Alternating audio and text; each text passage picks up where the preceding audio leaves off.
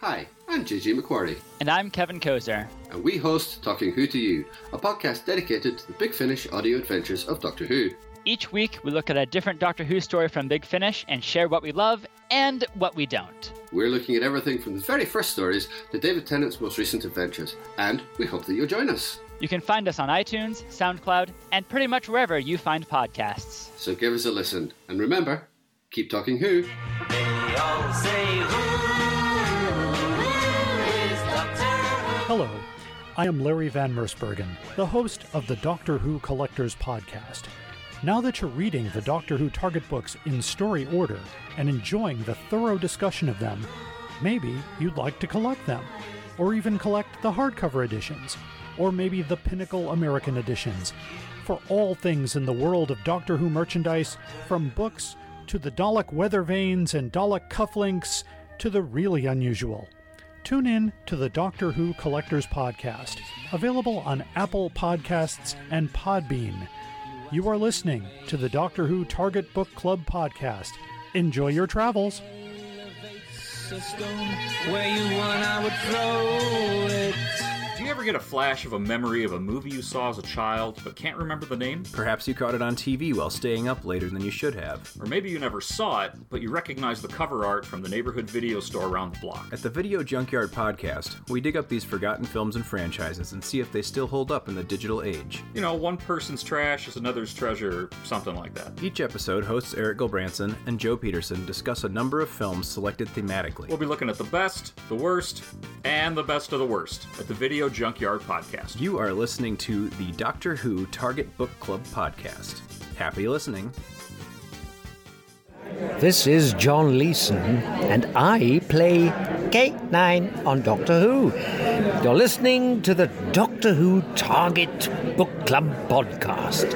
Enjoy your travels, and that is compulsory.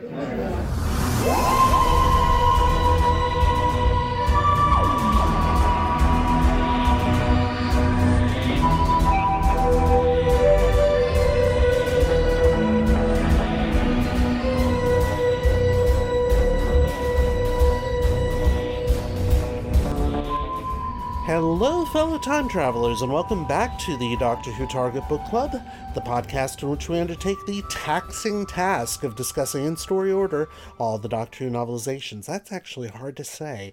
My name is Tony Witt, and today we have a not at all taxing three-person discussion panel, including our so-called expert who's been a Who fan since 1979. That would be me. There's our intermediate-level casual fan who's seen several episodes, but has not previously read any of the books until these podcasts, and this time it's a worthy Dalton Hughes. Hello, Dalton. Hello. And finally, we welcome back to the podcast a guest who always pays her debts, the glamorous Jenny Ingersoll. Hello, Jenny. I mean, you haven't looked at my Great Lakes loan balance, but I'll let, that's fine. Hello. Hey, at least you're paying your student loans back. Well, not since COVID happened, but Nope. Yeah. It'll happen at some point. But at least you have made a payment at some point in the last 10 correct. years, yes? Whereas I can't say that. Anyway, sorry. If you like what you're hearing, though I can't imagine that, please check our Patreon page at patreon.com/DWTargetPC. Depending on the amount you give per month, you receive, among other possible goodies, face masks, mugs, and t-shirts with our logos on them. Just like giving to PBS, but not a Target book. Since we know you have so many of them, you have your own facility on the far planet of Pluto, which is not a planet anymore, just to say thank you for being willing to help us stay on the virtual air. That was a labored one. And as usual, we'd like to thank our regular patrons, Bart Lammy, Rick Taylor, Toby Bengelsdorf, Jay Barry, the Video Junkyard Podcast, the Doctor Who Collectors Podcast, Hans Wax, Stephen Pickering, James Sumnall, Dave Davis, Guy Lambert, and Simon Painter. Thank you all. Thanks, y'all. Thank you. We also have our Goodreads discussion group where you, the listener, can discuss upcoming books and previous podcasts. You can find us there at tinyurl.com/Y7KMASPR. In fact, we expect you to. We continue now discussing Tom Baker's fourth season with Terrance Dick's novelization of The Sunmakers. Without further ado, here are some fast facts. Doctor Who and the Sunmakers, adapted by Terrence Dicks from the script by Robert Holmes, that aired from 11/26/77 to 12/17/77, published by Target Books in November 1982. As of this recording in July of 2021, this title is currently out of print, but is available as an unabridged audiobook, 127 pages. Now, this book has the distinction of being the last Tom Baker television serial to be adapted under the official Target logo, not counting the novelization of Shada that came out under BBC Books' Target imprint in recent years, because that counts, but not really. It's also the only book published in 1982 that's not based on a story that aired in the previous 2 years for some reason. If you look at the rest of the books published in 1982, they are all of recent stories. This one is the oldest of all of them. This is Robert Holmes' last contribution to the show while he's still script editor, and it's definitely one of the most satirical. You may have noticed a certain preoccupation with the concept of taxation in the story. Oh, maybe. yeah. And that's entirely deliberate. Holmes was going through a messy fight with the Inland Revenue, which at the time was the equivalent of our IRS, over levies applied to his work as a freelance writer. And anybody who's had to deal with the dreaded 1099 form knows what he's talking about. The script, as a result, is littered with in-jokes about the British tax system, some of which only viewers of the time would get, such as an escape route being called P45, which was an Inland Revenue tax form. It's as if he'd called it Route 1040 or something like that. Yeah, okay. Yeah. He even set the story on Pluto, specifically because in Greek, the prefix Pluto refers to wealth, as in the word plutocracy. Oh. Yes. Okay. Producer Graham Williams wasn't entirely happy with using a family show for what ends up sounding like an indictment of the entire capitalist system, but he did like the comedic tone of the story as a whole. You'll notice that Terrence Dicks also found some of the content objectionable, as he changes the tone of the scene of Hade's murder from one of jubilation, as it is on screen, to one in which everyone regrets what they've done, which is interesting. You may also notice that the Doctor and Leela are not together as much in the story, and that too was intentional. While the working relationship between Tom Baker and Louise Jameson had improved somewhat, Holmes contrived to keep them apart for most of the story. Jameson was still not happy with the direction her character was taking, though, and felt that Leela's potential was not being fulfilled. As a result, the producer realized he may need to come up with a new companion by the end of the season, as there was even talk of having her killed off in this story. Oh, man. However, Jameson has also said that this is her favorite serial of all the ones she's been in. One noteworthy guest star in the story is Michael Keating, who would go on to play the thief Villa in Blake 7. Holmes would go on to contribute 5 more stories before his death in 1986, so we'll be reading at least 5 more Holmes stories that were written, including the one and only novelization that he himself ever did.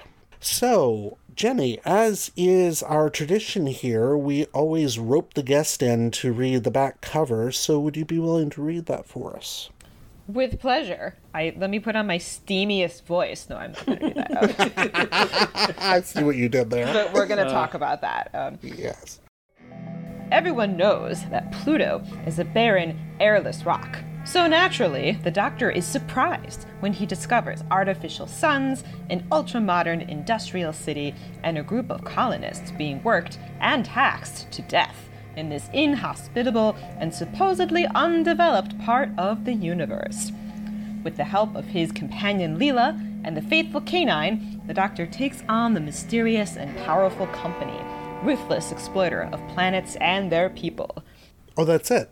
Yeah. That's it. You notice how brief that is. I mean, it's not quite as brief as the last one. No. But nothing's quite as brief as the last one, not even love. Yes. Well, first impressions of this one. Jenny, what was your first impression when I sent this book to you? I was excited because it's by Terrence Dicks, who I've come to, enjoy reading. And the cover, something about, I don't know, the Sunmakers, I think that was a really interesting word, which now that I think about it is a shame. They're not all that important kind of in the story, or I thought that Sunmakers might be a person, and I don't think they are. They're like machines, right? But I was intrigued by this kind of orange coloration and this man who sort of looks, what did I say, like a constipated person who's lost his neck. But no, it makes a lot more sense once you read and you know what he is. Apparently he is a Usarian. Is that the word? Usarian. Who are not supposed to have a lot of neck. And now I also appreciate the green cast on his face, since he very deliciously, I guess, self-destructs into a kind of slime and gets flushed down his own, like, portable toilet, which is a really fantastic end to this, and just made me think, God, if all shitty politicians and bureaucrats could just do that, that would be fantastic. Oh, yes. That was a really, really hilarious kind of end to this. So I was intrigued. It seemed interesting. Excellent. Yeah, and something I love about that cover is it looks like it was drawn by Jack Kirby, because it's got that sort of blocky look to it. Except it's not Jack Kirby, obviously. But yeah. Dalton, how about you? First impressions? The name Sunmakers, to me, I didn't know quite how to take it, but it did sound somewhat hopeful in a way, imagining a place without a sun, and then someone is there to make a sun, to make it habitable. And then, down below, seeing this weird little mini-me hunched over the desk. I immediately noticed the huge head and thought that it may have been just a weird depiction of him, but then we find out that no, he actually has a huge head. Oh, yes. And that's part of it. So yeah, initially kind of just by the title thought it was going to be something hopeful, and then once we get reading we realize no, there's lots of bad things going on here that we do not like. Yeah. Yeah, that's definitely an understatement. All right, where should we start? One thing I want to start with is that this is Jenny's first time encountering Leela and K9. It is. Yes, and I'm interested to hear what you think of them, because we've been talking about them extensively. Well, we've been talking about Leela extensively. K9 just recently joined, but what you thought of them as characters and all of that. Yeah, thank you for asking. I come in infrequently enough to the podcast that often there are suddenly new companions, and I'm like, oh, who are these people? And this time I was really interested, because I'm like, oh, all of a sudden we have apparently some sort of AI robotic dog kind of thing. K9, very, very campy kind of name. And then this Leela person, who I immediately thought, upon reading her a little bit more, oh, I wonder if this is an inspiration for Futurama's Leela, because they have some similarities. And I made a note. So the Doctor and K9 are playing chess. This is right in the beginning. They're still on the TARDIS. The Doctor makes a comment to Leela about machines can't do chess. I'm doing so well. And then we have the narration. Leela made no reply. She was under the impression that they were engaged in some complicated ritual to propitiate the TARDIS, which she firmly believed to be some kind of god. And so I thought, okay, so I know that she's in animal skin, so I'm like, well, can she, like, speak English? Like, what kind of companion is this person? And then the narration is sort of filling in her thought for me for her, and I thought, well, I don't believe that this character would know how to use the word. Is it propitiate? Propitiate? I don't even know how to pronounce it, right? I know what it means, but it's one of those SAT words that you memorize to get right on the test, not to actually use. And so I thought, well, she as a character probably doesn't know this, so that means the narration is maybe filling in her thoughts for us. And I wasn't sure what kind of character she was going to be. But then I realized, oh, okay, she has the ferocity of wherever she is from, but the ability to speak English and more or less be a communicable character in this thing, who I really enjoyed. I think she might be my favorite companion yet. Huh. She's utterly unwhiney. She does whatever she needs to do.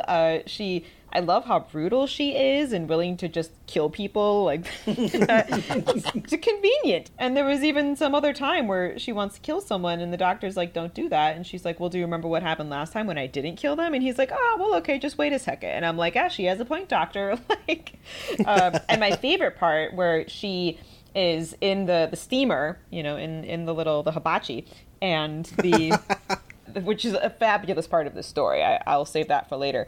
But they're like, oh, we need to hear her screaming. That's part of the pleasure of this. And she says that she had resolved to die without a sound. And I was like, that's so badass and so awesome that she knows that this is what's going to give them pleasure. And even in a situation from which she can't escape, she wants to deprive her captors of this last pleasure. So I was quite smitten with Leela, and K9 too. I think it was very funny how it sort of straddled the line between being smart but also a dog. Like, there's some electronic whining and it wants to be praised. I thought that was very charming. Okay. It's interesting that you find her your favorite companion so far, because Allison said exactly the same thing last time. Interesting. Yeah. Leela seems to be a favorite. I know that Dalton likes her quite a bit too. Oh, yeah.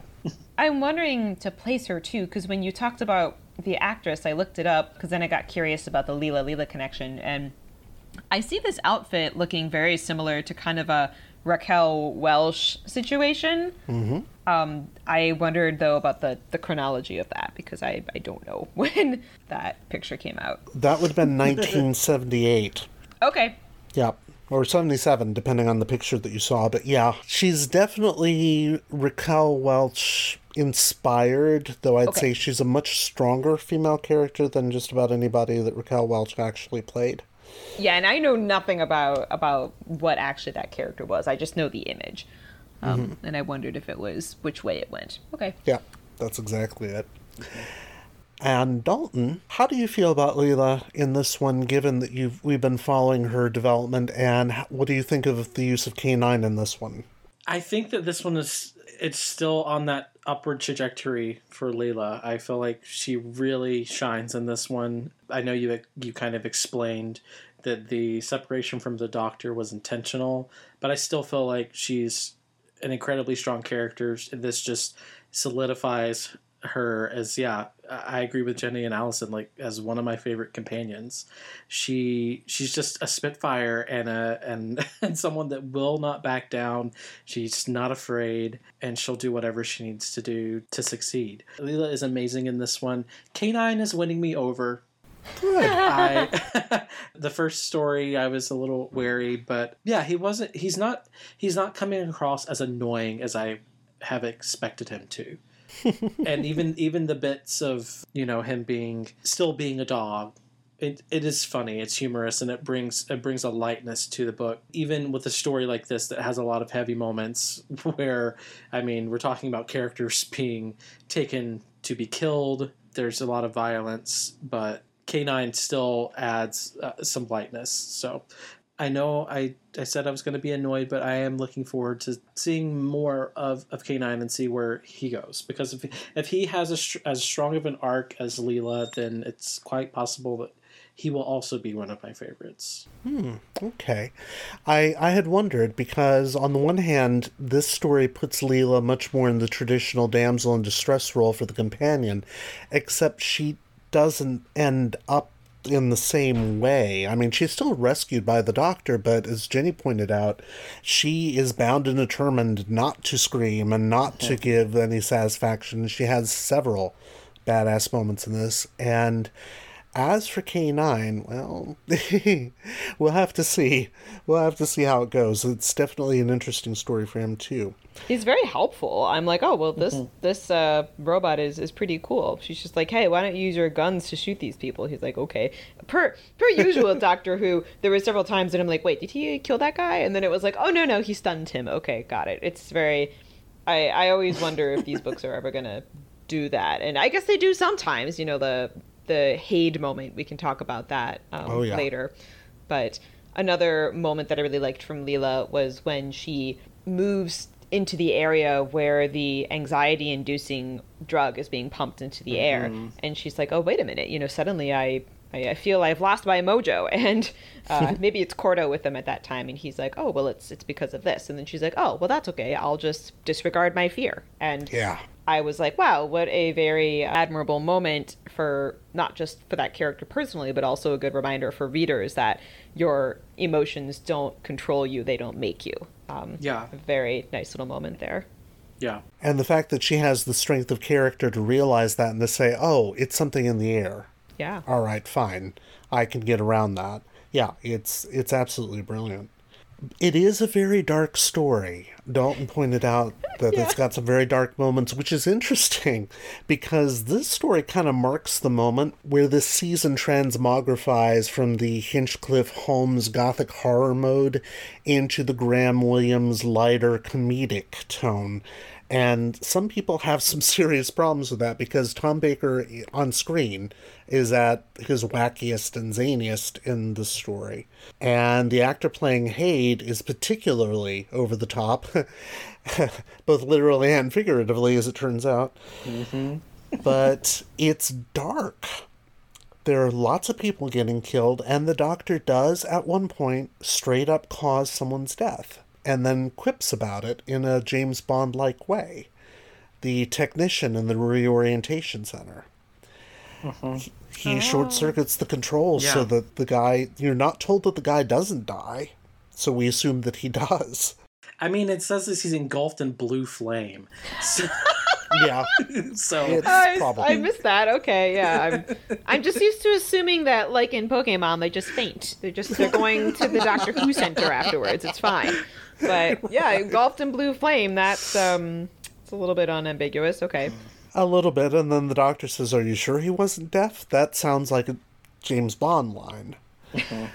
And unfortunately, Robert Holmes is going to do this again with the Doctor's character. It's not quite as noticeable in this one because it kind of has to be pointed out. There's a later story, one of his mid-80s stories, where it is straight up the Doctor murdering somebody and then making a quip. But by that point, the Doctor is kind of almost regularly doing this sort of thing, and it's kind of like, oh... But Holmes is perfectly fine with it. Yeah.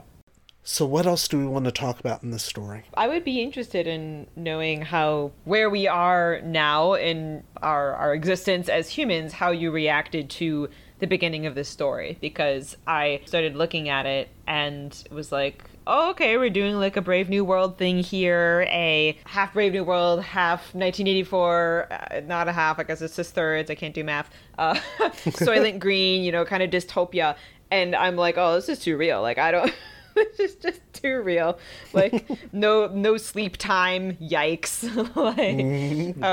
And I have found since the beginning of the pandemic that it's been harder for me to engage in dystopian things. It just hits a little bit too close to home. Like last summer for 4th of July, my husband and I watched Independence Day, which is usually, that's been one of my favorite movies, like, for forever. I just love watching Will Smith punch an alien, and yet seeing the mayhem and seeing Bill Pullman's, wife and mommy is sleeping, we were like beside ourselves. We were in tears, and we were like, we can't watch this anymore. This is suddenly like too much. So I wondered, I mean, this is very funny. I think there's a lot of funny stuff in here, but what your reaction was to kind of the more realistic, in some sense, dystopian aspects of this narrative. Interesting. Dalton, I'm going to let you go first. Yeah, like Jenny, I was definitely picking up on 1984, Brave New World. I was also getting some Brazil vibes. Oh, yes. Just with like all the bureaucracy and the different levels of people, the surveillance. I mean, that's totally 1984, but the way that, like, even in people's houses, they're not alone. They're not able to even exist. I know there's a scene in Brazil where they break in and like drill a hole in a floor above where they're trying to go, and then they like give the person a bill for it. So, Yes. Yeah, yes. That even echoed back with the idea of Cordo's father's death having to be paid for, and then ultimately it costing more than he was told that it cost, because apparently the tax bracket had changed without him realizing it. Yeah, just lots of really dark anti-capitalist things, which I already have a long history of not liking capitalism. So this is just like, yeah, like Jenny was saying, it's I don't want to say triggering, but it really like brings up lots of strong feelings for me. Yeah. And especially since the beginning of the pandemic and seeing how workers are being treated and, you know, we're being told and promised things that are not being delivered on. Yeah, it's ticking a lot of boxes that I'm like, oh damn, this is the world that we live in. Like, Yeah. fiction is no longer fiction. Yeah. Yeah, if this story had been made in 2021, they'd probably call the Usurians something like the Bezosians or something. Oh. Because it definitely has that feel of Amazon, doesn't it? Mm-hmm. That feel that you've got this massive corporation. I've also, and I hate to admit this, I've been making my slow way, actually very fast way, I'm already on the 4th film, through the Resident Evil movies. Oh. Which I'd never watched before. And they're pure popcorn, and I adore them even though they're stupid. And this reminds me also of the Umbrella Corporation from those movies, which is this multinational conglomerate which literally controls the world, then ends up destroying the world, and is still trying to destroy the world even after they've destroyed it. And it's got that feel to it. The thing that was even kind of the most chilling to me at the end was how it was like, oh wait, this is supposed to be some future version of humanity from Earth, that the Usurians came and Earth was super in debt or just really in trouble and they took over, and then they took them to Mars and then screwed Mars, and then they took them to Pluto, and we're in the process of totally using up Pluto's resources and continuing to oppress people from Earth. But now that the Earthlings had revolted, they could go back to Earth, you know, that had cleaned itself up in the millions of years or whatever since this had happened, and try and start over. And I was like, holy shit, like that's a very hopeful end to all of this. That sounds nice. But then I couldn't quite get over the idea of, I cannot accept how this exonerates humanity from its own crimes. I'm like, we are the Usurians. Like, we have these people among us. The slime people are among us, and I don't know if I can buy that this narrative is like, oh well, that wasn't us, that was aliens. Like, I don't know, I didn't quite buy it. But the fact that was even kind of on the table, or that this narrative was so far-reaching and realistic to me, was like, I don't know that I've ever read one of these, at least for me.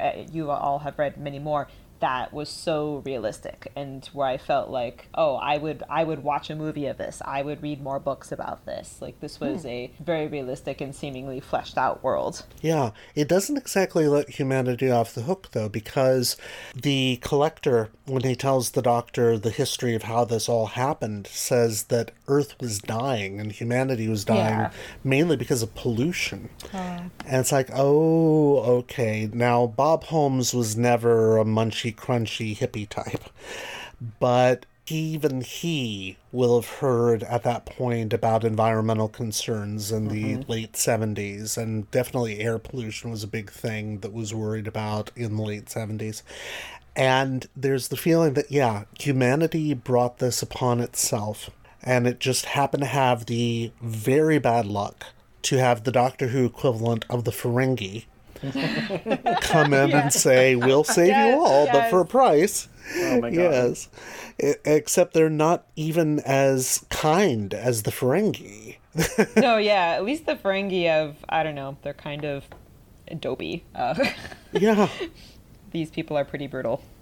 Oh, God, absolutely brutal. And you can definitely see parallels to the way workers are treated now, so it's a disturbing story, and it's even more disturbing when you watch it on television and you're laughing through most of it. Yeah.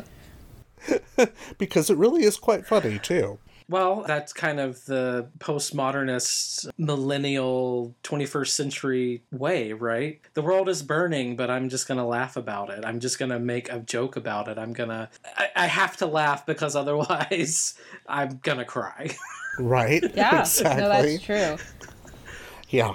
And something else that I thought was kind of nice about this is that the inherent brutality of this world building, that we're in this oppressive society, people are getting killed off left and right, and there's this kind of caste system and all of that, actually makes it so that the character's brutality when it occurs is totally expected and normal. And what I'm trying to mean about this is I've read in other stories, here's, I don't know, the evil boss of something, and he sent them to the roller room, and I don't know, like, people would do mean things to each other, but there wasn't kind of a real reason to me why they would be so evil. I think I'm thinking of, I'm trying to think the one that I read about the plants. Oh, Seeds of Doom. Thank you, Seeds of Doom. Those henchmen were just freaking shooting people and being super evil, and there wasn't like a very good reason for it. It was like, oh, well, I guess that person is just a psychopath, damn. Like, but there wasn't a lot of motivation for it. Whereas when these characters, for example, go to the kind of Undercity and meet Mandel and all those people, and they're acting very brutal, I'm like, oh no, I would believe that of them. These people truly are existing on the edge of this society, which is already a society on the edge. So I totally accept all of their viciousness. It seems to fit perfectly in like a Mad Max kind of way. And I realized that I had not had that sense in other stories, that the violence here seems much more earned, actually. Huh, interesting. Especially since it seems like it's almost a rebound effect with the PCM, because they've been under this anxietal agent and breathing it in for decades. And as soon as that goes away, even Cordo, who is described as being meek to the point of insignificance, turns pretty violent. So it's kind of like taking Claritin with decongestant and then stopping it and getting a rebound cold from it. It's almost too much. But the Doctor definitely realizes when he's being threatened by Mandrel, which doesn't really come across that well on screen, that Mandrel's heart actually isn't in it. That when it comes to actual violence and committing these acts, they're not going to do it because they're really not conditioned to. Mm-hmm. What else?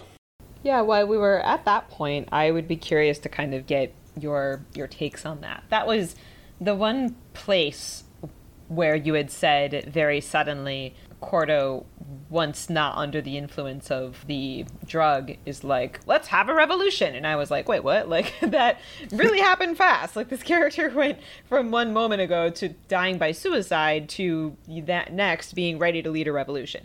And I didn't quite buy it. And then the whole thing, too, where the Doctor's like, well, we could either save Leela ourselves or start a rebellion, and that will do them both. And I was like, wait, what? Like, I think one of those things is maybe harder to do than the other. And how, like, easily that kind of all happened. Yes. I was like, So I just wondered what you thought of that. I think there might be some justification for it, because in addition to them being constantly under the influence of PCM, which keeps them in a high state of anxiety, they are aware of the oppressive system that they're in. I'm glad one of you pointed out that it's like 1984, because it's like Winston Smith. I understand how, I don't understand why. They know it's happening. They know the mechanics of what's happening. They know that there are executions. They know about the rehabilitation center. They don't know why it's all happening, because when the Doctor asks them, what's the company for? What does it produce? They can't answer the question. Yeah, who do the profits go to? Exactly. All they know is that they're literally being taxed out of their lives. And when that anxietal effect goes away, what's going to replace it? It's going to be, hey, we've been repressed all this time. We need to do something about this. And it'll probably turn to anger. So I'd say that, just as you said, Jenny, that the violence is earned, I'd say that that's just as much earned. Yeah, it feels very sudden, but I would imagine, yeah, if you've been under a rock your whole life and then someone picks up the rock and your whole world is just opened up. It's like, yeah. oh wait, I can do what I want to do. I can fight against this. I don't feel like I just want to die all the time. Wonderful. Great. Let's do something about it. Yeah, and that's something else we can all relate to in 2021. Suddenly coming out of quarantine and realizing, oh, we might have to go back into quarantine. No, we don't want to do this.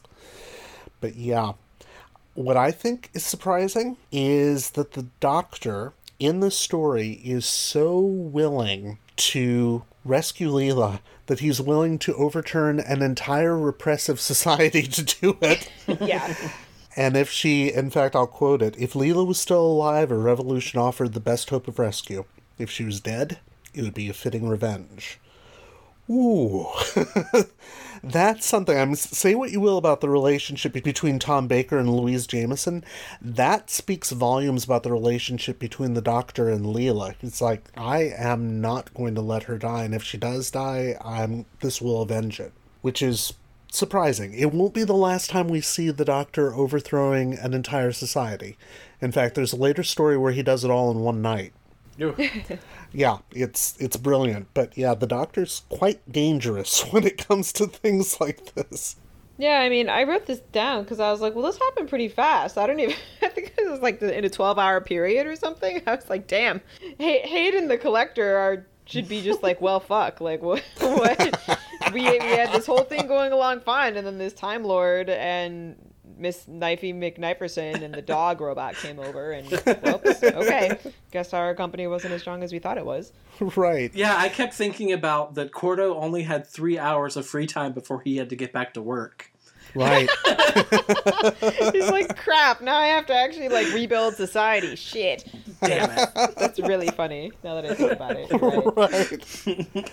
And yet it's the sort of society that pushes someone like him to suicide. And that in and of itself is kind of surprising, that you have a character in a Doctor Who story, a show meant for children, considering suicide. Mm-hmm. I can't imagine that happening in a children's show in 2021. I mean, whenever I read these stories, I'm like, oh yeah, these are for children, but like children of the late 70s and early 80s who apparently were a tougher brand of child than even we were in the late 80s. Dalton and I, guys. Yeah. Yeah. Which are a much tougher brand of child than I think we have even nowadays. Yeah. This book would have to be slapped with a trigger warning on just about every page. Yeah. Oh, I know. You see these things all the time, like clips from the cartoon Arthur. I don't know if you all watch Arthur, where I realized that Arthur said some outrageous things, and I was like, oh, wait, I never realized that. Oh, shit. Oh, God, yeah. Well, I suppose that takes us to talking about Hade's death, because that is the one scene that Dix makes the biggest change to. And, in fact, I think, Jenny, you brought it up before I did. So let's talk about that. How did you feel about him being literally tossed over the top?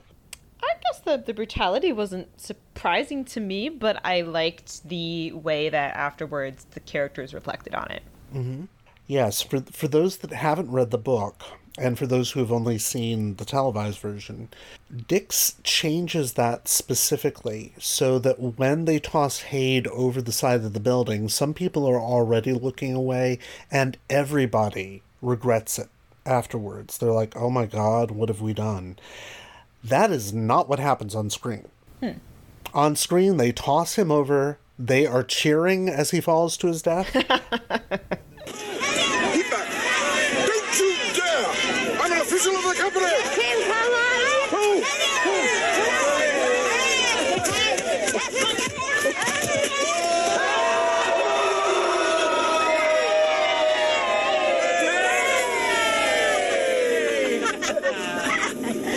And we'll do the same to the Collector when we find him, won't we, citizens? Yeah! And Dix must have looked at that and said, do we really want to put this in a children's book and say, hey, if your little brother or little sister pisses you off and you feel like you've been oppressed, toss them over the edge of the building? Yeah, that's probably what that change is all about. I mean, there was a story called Reign of Terror, which took place during the French Revolution. So the idea that the kids hadn't already been exposed to the bourgeoisie overtaking the ruling class by murdering them, it's like... That's a point.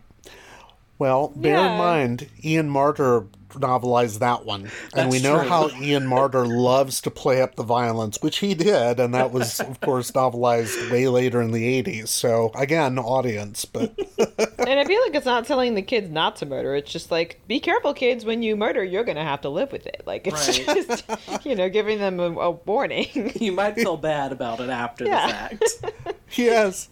And don't go work for the Inland Revenue because someone's going to be really pissed off about their taxes and throw you over the edge of a building. That's really funny that this book is kind of like some person's personal beef about taxation.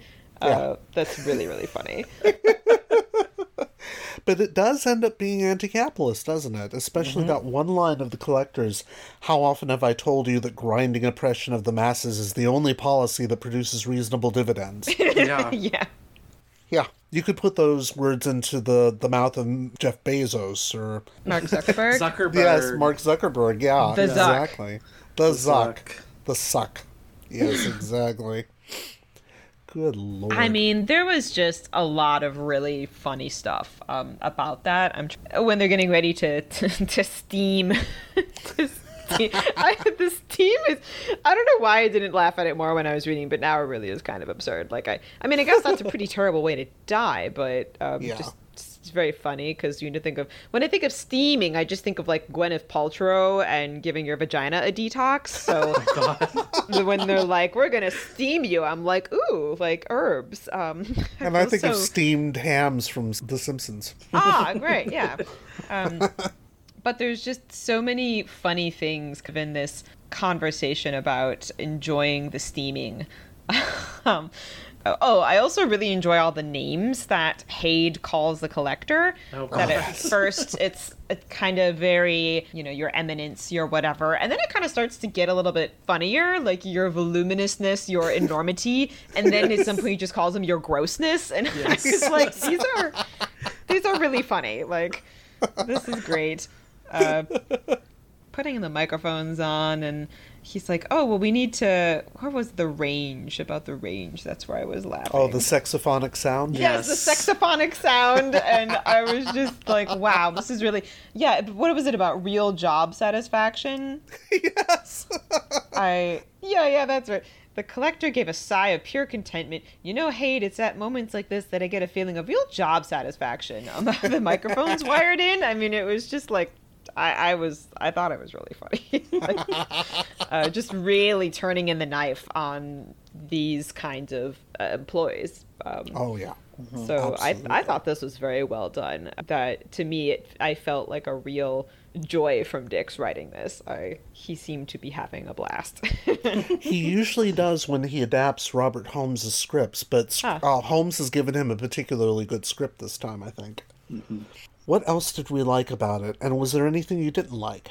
Well, since we're just talking about more kind of jabs at taxes and capitalism, there's a line early on where they see Cordo and, he's kind of explaining to them the system, and the Doctor says, probably too many economists in this government. These taxes, they're like sacrifices to his tribal gods? Well, roughly the same, but paying tax is more painful. Yes. Yeah. So, yeah, Leela trying to wrap her head around the system of paying taxes when she knows nothing of it, and her having to draw the parallel to sacrifices. And it's like... Yes.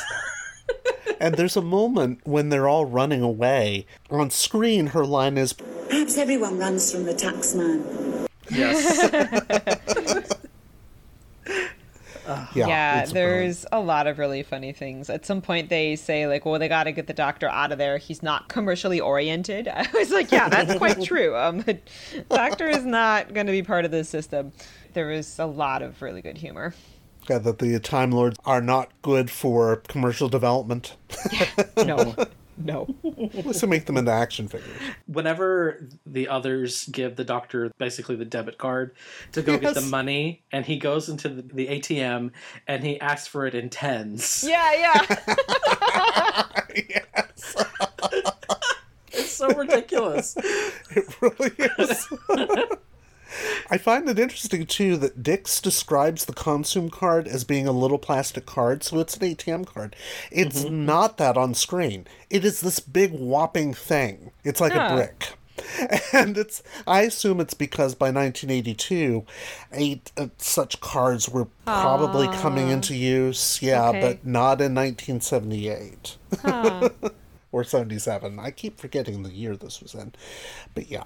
Yeah, I thought that was a stitch too. And that's something that I so appreciate about Dix as a writer, is that I could tell that, while someone could say that that's a very strange, inconsistency. Like, why would they have ATM cards on Pluto in the future? Like, maybe it would look like something else, It's so deliberately tongue-in-cheek that Dix is good enough that he's doing this intentionally to connect with the reader and the audience. And it's also plausible, but it's so ridiculous. When he's like the doctor smiles winningly at the little camera and says intends, you just know that Dix is doing that intentionally. And so you can just roll with it. And I think, there have been many other books that I've read where a moment like that was not handled correctly, and instead I just thought that it was inaccurate or some sort of inconsistency that took me out of the world.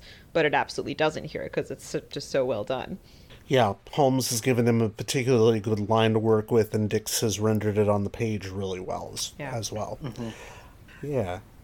There are a couple of good story moments that kind of establish just how far removed they are from any kind of natural world. Early on, when Cordo goes to Hade's office, and Hade's desk the top of it is made of mahogany. Oh, yeah. And he tells him not to put his money on it because it'll scratch it. And he asks him, you've never seen wood, have you? And Hade throws it off as an outdated way of making oxygen. Yeah. And then later on, when they're down in the little rat hole with the others, and Veet, I think the name was, is kind of getting at Leela, and she's just amazed that she's wearing animal skins, like real animal skins. And she warns the others basically not to mess up the animal skins because she wants them. Right. But it really just shows, this is totally a world of concrete and plastic. Not even the sun is real. And so anything natural is really of value. And the scene with the raspberry leaves, for instance, which is just very interesting. And there's an added scene that's not on screen when Cordo and Leela are going to rescue the doctor. They think he's still in the rehabilitation center, and it's actually Bisham who's still there. On their way, they see a line of people waiting for their deaths. And Cordo, out of character, just says, oh yeah, they're waiting to die, which seems out of character because earlier, at the very beginning of the book, he obviously feels some grief for his father dying. Of course, he could be feeling grief at having to pay all those taxes for it. But it's a moment where you realize, good Lord, this society has gone so far that humans are more than willing to die just to get a break from the work. Yeah.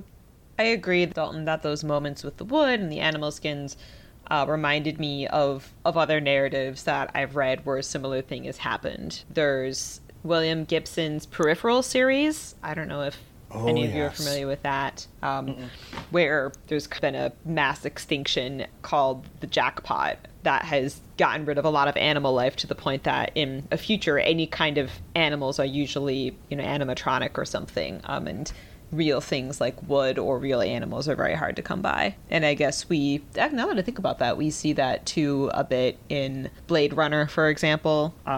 They talk about like the owl or other things being that way. It's in a lot of stories, so it's nice to see that represented in this narrative as well. Yeah, I wondered why I was having some echoes of that, because I'm currently reading Do Androids Dream of Electric Sheep, because I'm teaching it this fall. Fun.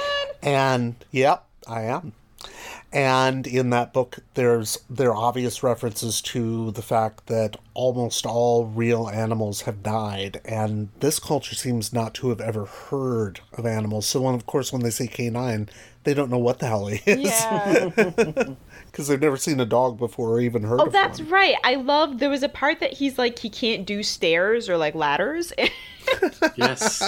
That really makes me laugh, because I'm like, here's this thing that can apparently just kill people with a gun, and it's like, oh crap, like stairs, opposable thumbs. Like, darn it. I really like that limitation for this. At some point, the doctor too is carrying him, so you can also get a size of canine, which I was curious a little bit more about how canine looked. But but you could see, I think it has a tail, because it talks about his tail drooping at one point. Yep. So, I mean, I guess I could just Google it. But where's the fun in that? How is he described by Rose Tyler in the new series? Very disco? Yeah, he's very retro. Oh, I see. But I think it's a very timeless design myself. He was redesigned when they did him for an Australian children's series more than a couple years back. So if you do a Google search for him, you're probably going to get two different designs, but the one you get the more designs of is the actual model. Oh, I just Googled. This is cute. It looks like a combination of Jetsons and also like the little thing in Star Wars that runs along the floor of the Darth Vader ship, basically. BB-8? I don't even know what it's called. Oh, you mean the little droids that clean up the floors? Yeah. I think that's what they're for. That's what this looks like from... Oh, this is great. Yeah, okay, so I could see with this design why K9 would have a hard time with stairs and ladders. Yeah. Okay. At least at this point in this history. Yeah. Because let's just say he gets better at it. Not on screen, but he gets better at it. What else? Anything else we want to say? I didn't have too many criticisms about this, honestly. The only things that I had mentioned earlier about maybe the revolution seeming a little too easy, but I also am willing to accept that given the constraints of what this is. You know, this is not a long series. We don't have time to slowly build something up. And I really was thinking of Brave New World a lot when I read this. And I remember how in that book, I think maybe it's a female character who is going off with someone who is kind of this rebel. And she sort of just thinks it's a lot of fun. And then in the end doesn't, I think, really get too involved in the idea of rebelling.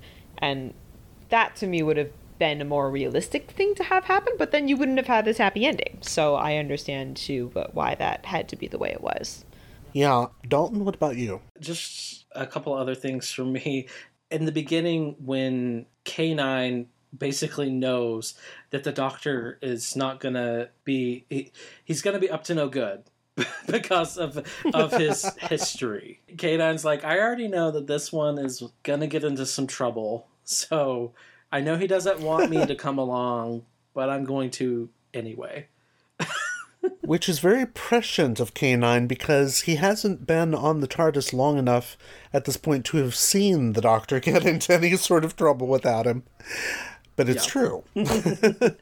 Yeah, you notice that the Doctor and Leela both seem kind of resistant to having K9 along with them in this. That's not going to be the case in later stories. Yeah. He becomes a very much an invaluable tool to the point that, let's put it this way, K9 is going to outlast at least one other companion before going off with her. But then, come to think of it, that's not quite true either. It's complicated. Let's just say that. You'll see. It's complicated. Oh, God. It is so complicated. And then just another line that's very anti-capitalist. Commercial imperialism is just as bad as military conquest. Mm-hmm. Yeah. If not worse.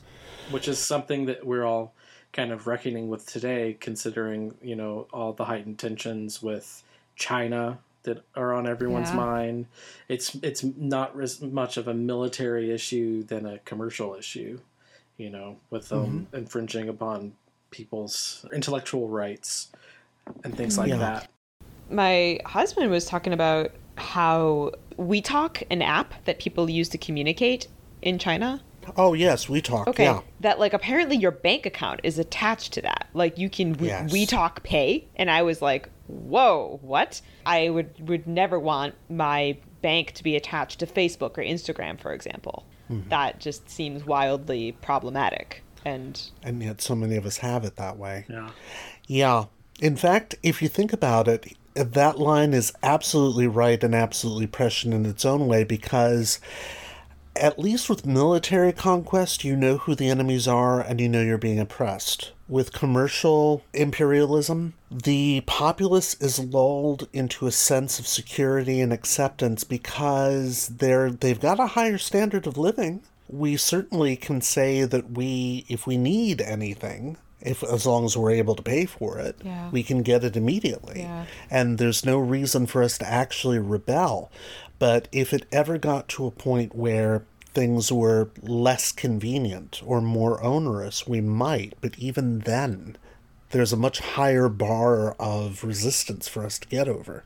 Yeah, we don't have PCM being pumped into the air, but we might as well have something else pumped into the air for all we accept it and are complacent of it. Well, and we talk about mental health issues being just drastically more common than they used to be, at least. Probably we're reporting them more too, but still, I think we're having a public health crisis, and that's, attached to a number of very real things that are going on too, so not all that impossible to see. Yeah, there's tons of things that are affecting us to make us be anxious without there being a chemical released into the air. Yes. I mean, the fact that so many people are one paycheck away from being homeless, one accident away from being in medical debt that they will never be able to pay back. Oh, and something that the story did not choose to capitalize on very much, and maybe because this is of its time, was remember the parts where they're like, oh, we'll just put out a bulletin to say that the rebellion is underway and we're winning, and then everyone will believe it. Yes. And the doctor's like, yeah, that's great, good idea. And we're sitting here being like, ooh, yeah, we know what happens when you put things on the news and everybody believes it. And it's not good. Yeah. It's not good. Just send out a tweet. Yeah. So that is actually something that the story did not take nefarious advantage of. Maybe because, I don't know, still when this was made, the news media had not quite become the terrible malevolent thing that it has today. Yeah. Mm-hmm. Well, exactly. and in the UK where the BBC is state owned, so it's less likely to be influenced by money. It still can be, but yeah, that's a good point though. Yeah. This story resonates on so many levels, especially in 2021. Yeah, I feel like this is the most kind of real world conversation that we've been able to have about one of these, at least that I've been privy to. Mm-hmm. Now, there are some things that aren't gone into as much detail about in the story, but I tend to find myself, I mean, that's always the case with Doctor Who stories, isn't it? They're always lacunae. They're always these gaping holes that if you think about them too long, you're like, oh, wait a minute, this hasn't been examined at all. And yet you're more forgiving of it with this story because it really carries you along, and then you sit with it, and there's even more to think about after the fact. Yeah. So, shall we go to Goodreads? Let's shall. Yeah, shall. I think so. I think we've pretty much covered everything I had highlighted, so. Yep, I think we've shot our wad. Okay. As we always do. Good God. Steamy. Where'd that come from? Steamy, yes.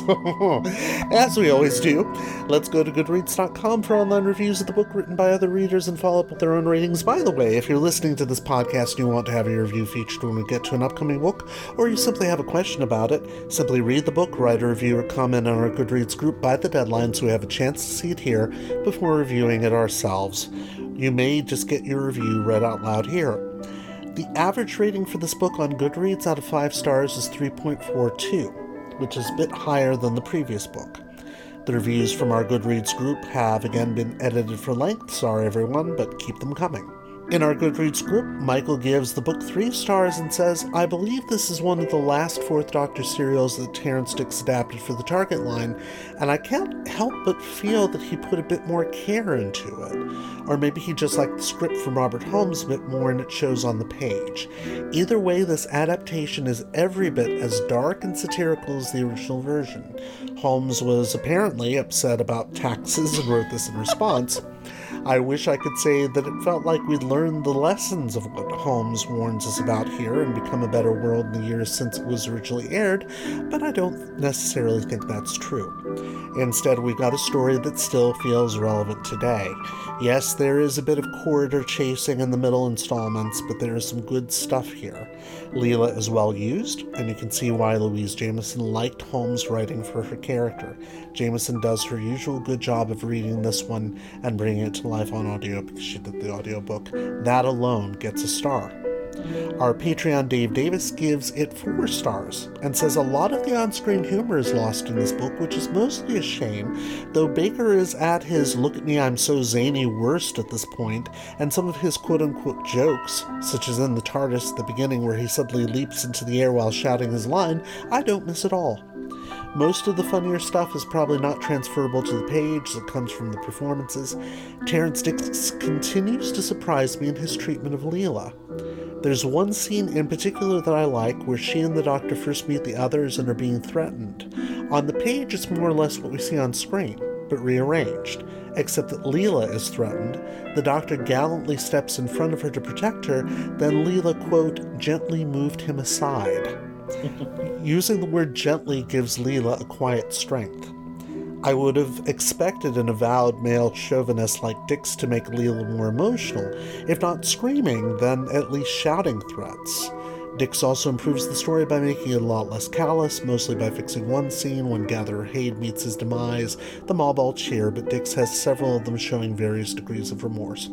And finally, Damon gives it 2 stars and says, never took to this TV episode, but the book made the corridors seem a little more interesting. It's a good idea for a story, but not the best told one. Okay. Well, Jenny, out of 5 stars, what would you give this one? It sounds crazy, but I want to give it a 5 out of 5. I just don't really see how these could get any better than this. It's written beautifully. It's funny. It's, the fact that we can even have a kind of in-depth discussion of themes and how they would, apply to now, that it's really making me think about kind of humanity in a far-reaching way is, that to me, that is what writing, what art strives for, right? Is to have a timeless quality that can still reach into the future. And for being ostensibly an adaptation for children, or at least like teenagers or something, and the fact that it can still do that is remarkable. I give it 5 out of 5. All right. Dalton, how about you? I'm going to say 4 out of 5. This one really hits home in a lot of places. It's not heavy-handed, like in a bad way, though. There's a lot of themes there that I identify with and feel on a personal level. I didn't feel like any of the characters were really extraneous. I didn't feel like I was as confused about what was happening with the plot as I've been in some of the other stories that we've read. Again, Leela had a really strong showing this time. Even though she's like the damsel in distress, she still shows her strength. She still shows that like she's not going to give in to the whims of the people who have captured her and are trying to kill her. I haven't seen Tom Baker's performance of the Doctor, but in the book, it seems to be more of his kind of verbal comedy, not so much physical comedy that is highlighted. But yeah, overall, this one was really a fun summer read for me, which I haven't said in a while. But yeah, I really enjoyed this one, and now I'm going to have to go watch the televised version. So 4 for me. Okay. And I think it's 4 for me as well, which surprises me, because given this era of Doctor Who, and given the fact that we are in our all Dix all the time season, where he wrote all of the books for the season, I fully expected this one to just be a paint-by-numbers script-to-page novelization, and it is not, and it is surprising how good it is. Now, granted, it doesn't go out of its way, but there are a few times it does, and those are really important ones, such as the characterization of Leela, making sure that anything that would have seemed weak on the screen is not on the page, giving the Doctor some justification for overthrowing an entire society just to save his companion, that sounds kind of bloodthirsty. I wish he'd given a little bit of motivation for his killing of the technician, but given that moment is played for laughs on screen, it's kind of hard to give justification for it. So I'm willing to give it a pass. It's not a perfect book, but it certainly is a very good book. In fact, it's probably even a great novelization. So yeah, 4 out of 5. Well, thank you all. And thank you, fellow time travelers, for giving us your valuable time. Next time we celebrate our 100th episode. Wow! Yeah, I know. With a joint episode with the Doctor Who Collectors Podcast, hosted by Larry Van Mersbergen, when we will be discussing, I kid you not, Jane Eyre's fan novel, The Doctor and the Enterprise. If you cannot get hold of a copy of it, I will be putting a link to a copy of it that's online so that you'll be able to read it before that broadcast, because it's going to be interesting. It's not a Target novel, it's not even technically Target, but what the hell, it's our 100th, so who cares, right? You make the rules. Exactly. Yes. In the meantime, if you liked what you've heard here, like us on Facebook at Doctor Who Target Book Club Podcast, all one word with no spaces. Also, feel free to follow us on Twitter. We're at DWTargetBC, or subscribe to us via the podcast provider of your choice, including Spotify. If all else fails you, and it inevitably will, email me directly at emperadog@gmail.com with Target Book Club in the subject line so I don't ignore it. Thank you very much for listening. Stay safe and enjoy your travels. Bye-bye. Bye.